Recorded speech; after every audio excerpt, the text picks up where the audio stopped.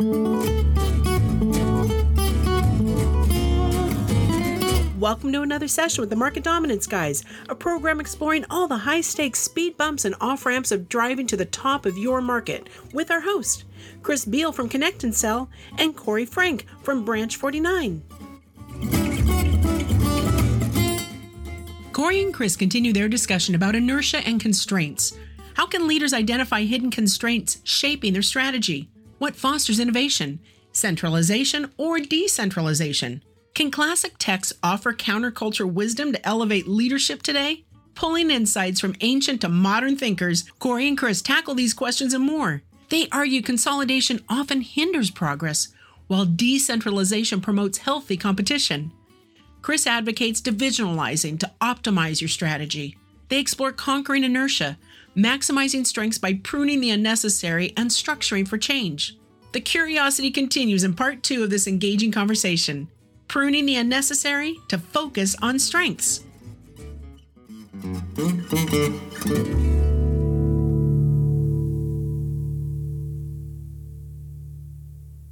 With this concept of innovation and in limitations, it leads to, I think, a natural progression to the next piece that Rami had spoken about was finding customer limitations. And he had 3, and you talked about one earlier, that you find customer limitations through the customer eyes, through the market's eyes, and then through the product's eyes. Yeah.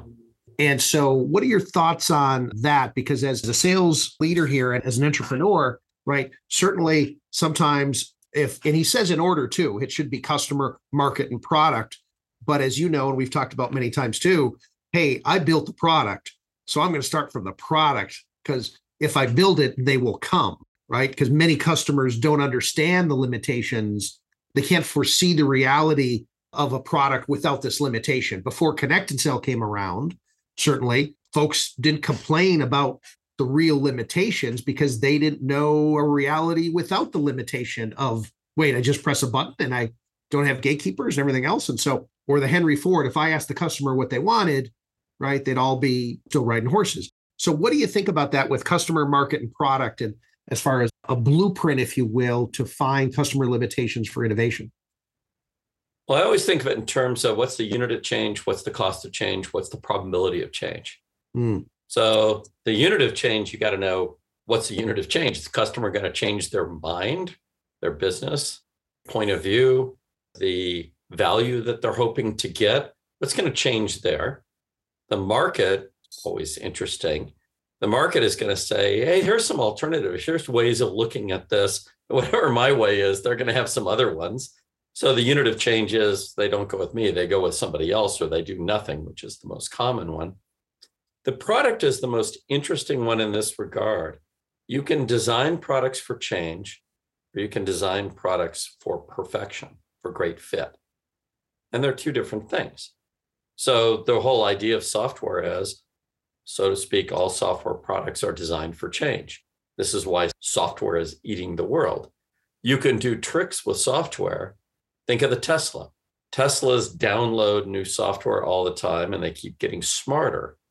It's not that the car was delivered to you smart. It's that the car is getting smarter sitting out there charging in your garage right now. Elon Musk identified a unit of change that was super valuable.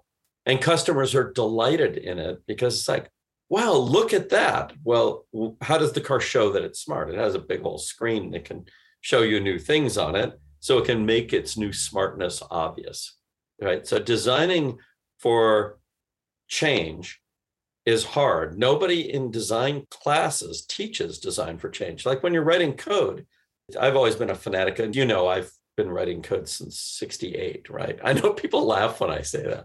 It's like 1868. No, I'm exceptionally well preserved. 1968. Sure.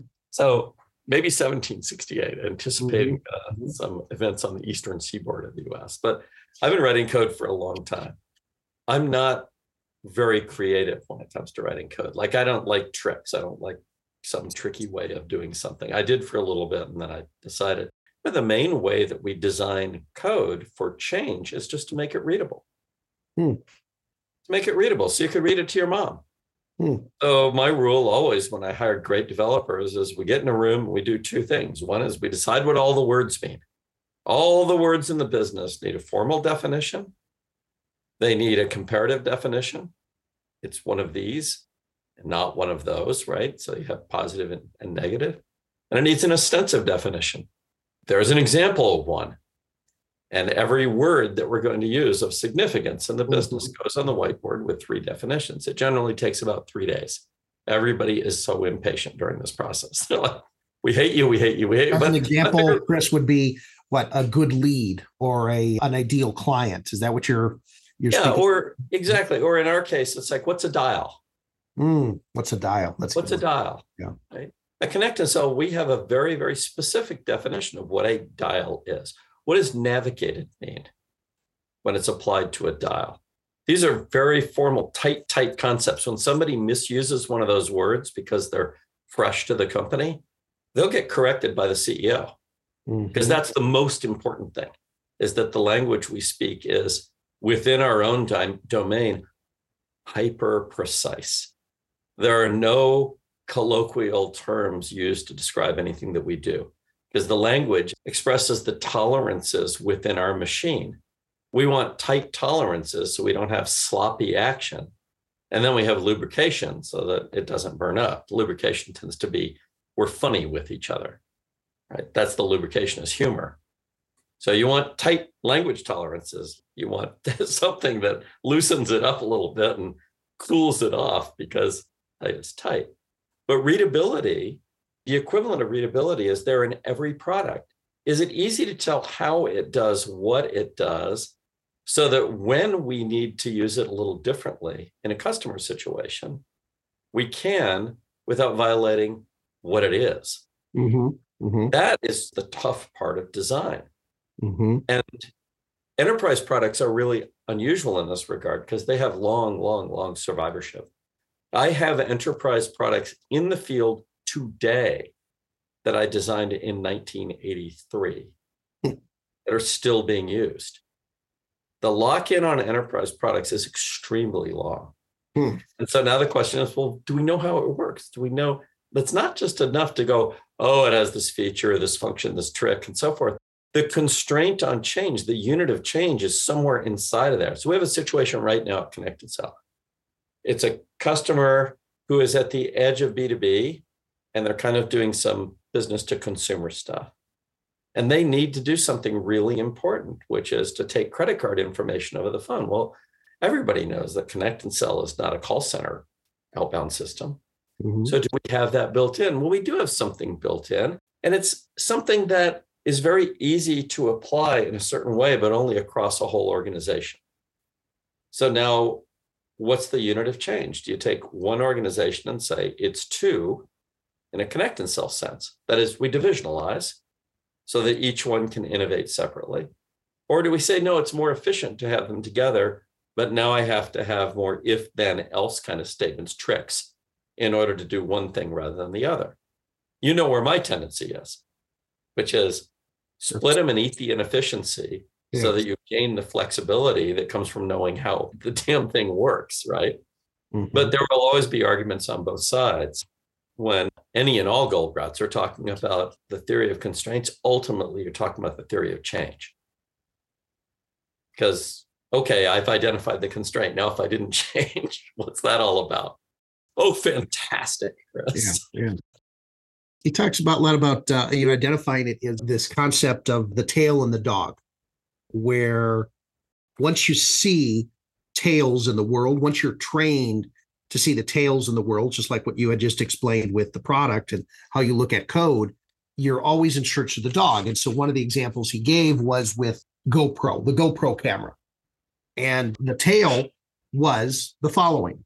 The inventors, the innovators of the GoPro camera, there were already video cameras when GoPro came around, but they observed that surfers in the Southern California, Carlsbad area and the surf, they were wrapping their video cameras in plastic and waterproof containers to get right in the heart of the action as you're going through a tube, as you're getting started on the wave, and take these incredible shots. And these same folks were the same type of extreme athletes that wanted to strap them to the front of their mountain bike as they're going through these precarious trails and record the motion in a mere traditional Sony Handycam wouldn't do. And so they jury-rigged all these other protection mechanisms. And so the tail was a small group of customers who spend extensively a lot of money and effort to satisfy a specific need that they had. We'll be back in a moment after a quick break. Selling a big idea to a skeptical customer, investor, or partner is one of the hardest jobs in business. So when it's time to really go big, you need to use an uncommon methodology to gain attention, frame your thoughts, and employ a successful sequencing that is fresh enough to convince others that your ideas will truly change their world. From crafting just the right cold call screenplays to curating and mapping the ideal call list for your entire TAM, Branch 49's modern and innovative sales toolbox offers a guiding hand to ambitious organizations in their quest to reach market dominance. Learn more at branch49.com.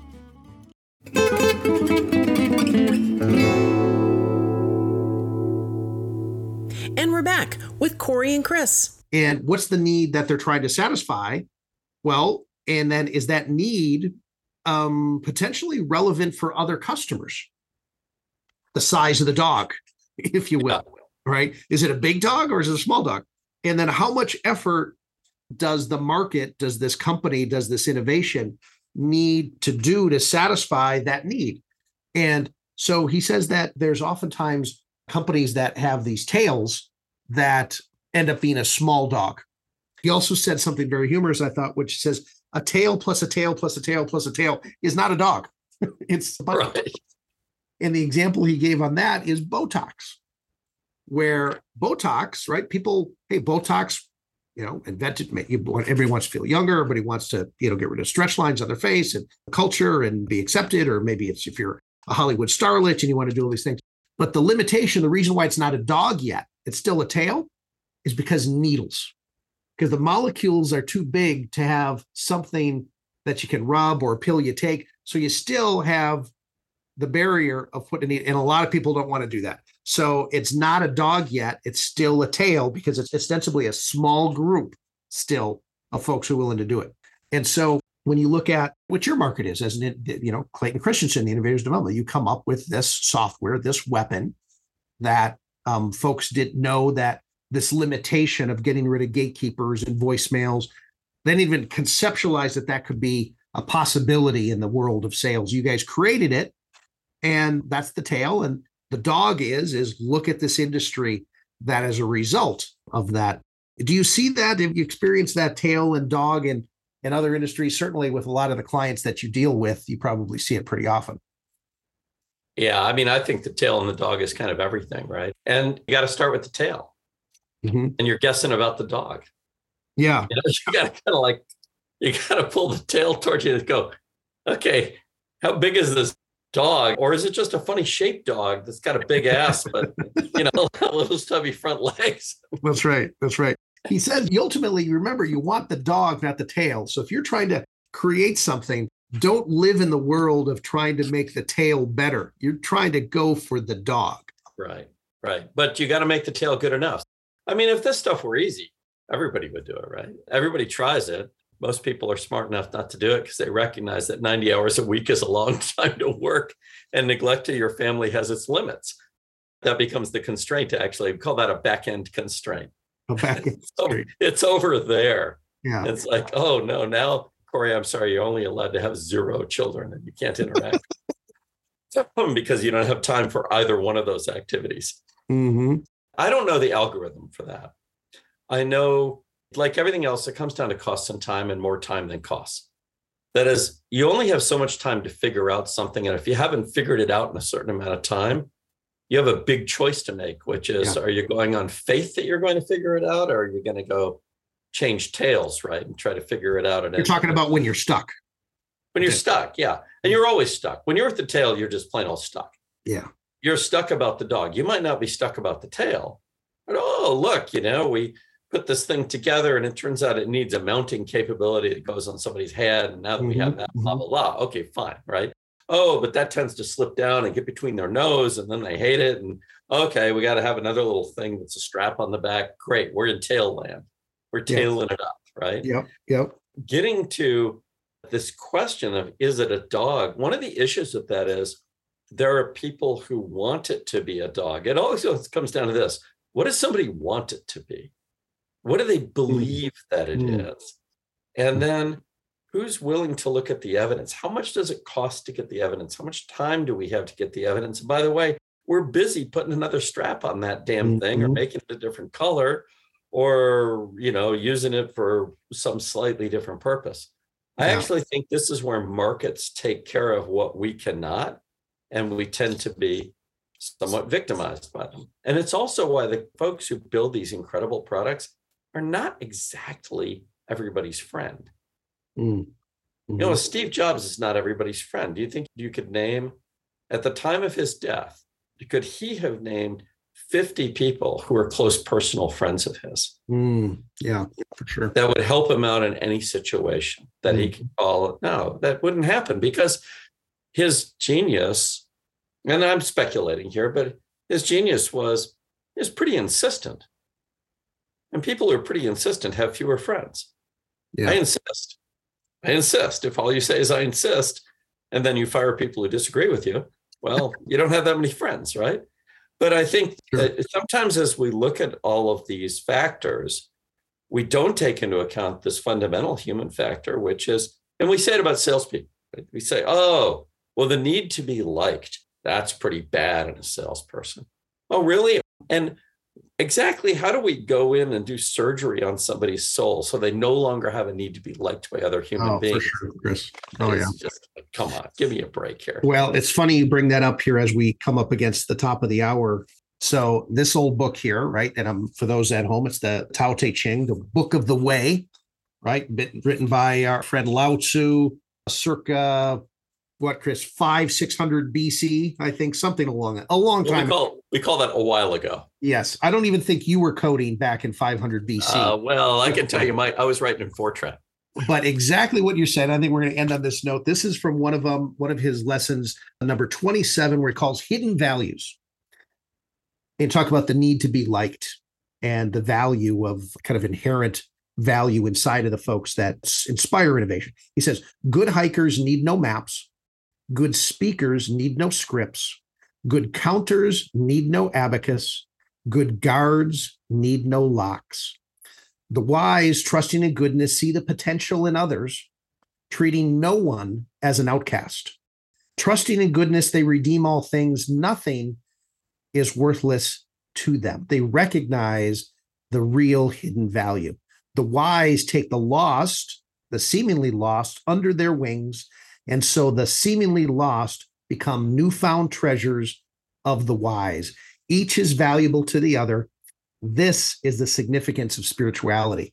And when you talk about what we've talked about with the constraints, dealing with the false negatives, as well as the false positive, the exhaust, the signals, the innovation, knowing what to say no to, I think that you really conceptualized exactly why Connected Cell is so successful, why you're such a great mentor, and all the people you've taken under your wings, the Toms of the world and everybody in your Skunk Works projects, et cetera, because nothing is lost. All these folks have signals and exhaust that can deliver to the bigger picture. So I thought that was very right. I was like, I got to find a way to bring this in. And what did you do? You brought it right home to roost. So final thoughts, Chris, on the theory of constraints, Mr. Lao Tzu, in this episode here, this fanboy episode on Rami Goldratt. Yeah. Well, thank you, Rami Goldratt, for carrying on this work. It is a boulder that we never get to the top of the hill. It never. This is one of the rare things. Well, not that rare. There's a lot of things in life like this, right? Where it never rolls downhill for us. Where if we want it, we have to push it up the hill. And theory of constraints is one of those things that will never roll down the hill. But that's the juice, though, isn't it? That effort, that exercise is the juice which keeps knuckleheads like you and I still doing this over and over and over again versus we like the occasional Mai Tai and margarita, but right, to me at least, right, I don't want to speak for you, the sage of sales here, but isn't that's a little bit of the driving force behind it, is that endless. It's a huge part. If it were a trivially solvable problem, it would be solved. Right? The understanding of the theory of constraints is fairly straightforward. The acceptance of it is harder. The application of it is idiosyncratic. That's the nature of it. Every system is different from every other system in many, many ways, except for one. They all have one constraint. And so, we can count to one, but that doesn't give us the answer. It just tells us we need to go look, And it's so difficult in a world where we must value ourselves as others value us. We don't have an alternative to that. We're not very good as a species in playing loner. Yeah. Some people are better than others, but nobody's perfect at it. And so here we are in a world full of people who need to feel important with a theory of how systems work, a true theory of how systems work. This is like a unified field theory. It's a done-done that basically says most of us, most of the time, just need to be carrying on. We're not that important, except to the degree that we're building flexibility for change tricks, not do tricks that sit in our inventory when it's our turn. Mm-hmm. Mm-hmm. I love that, especially the aspect of being loners. I'm glad you're not a loner, Chris. Otherwise, this would be the market dominance guy versus market dominance guys. And so, as always, Chris, we're going to let you get back to the fetching Miss Finucci and all the stuff that you guys do, the brilliance that you come out of your dinners and your wines and your walks and everything else. The sales world is much better for it. So for the market dominance guys and Chris Beal, this is Corey Frank. Until next time.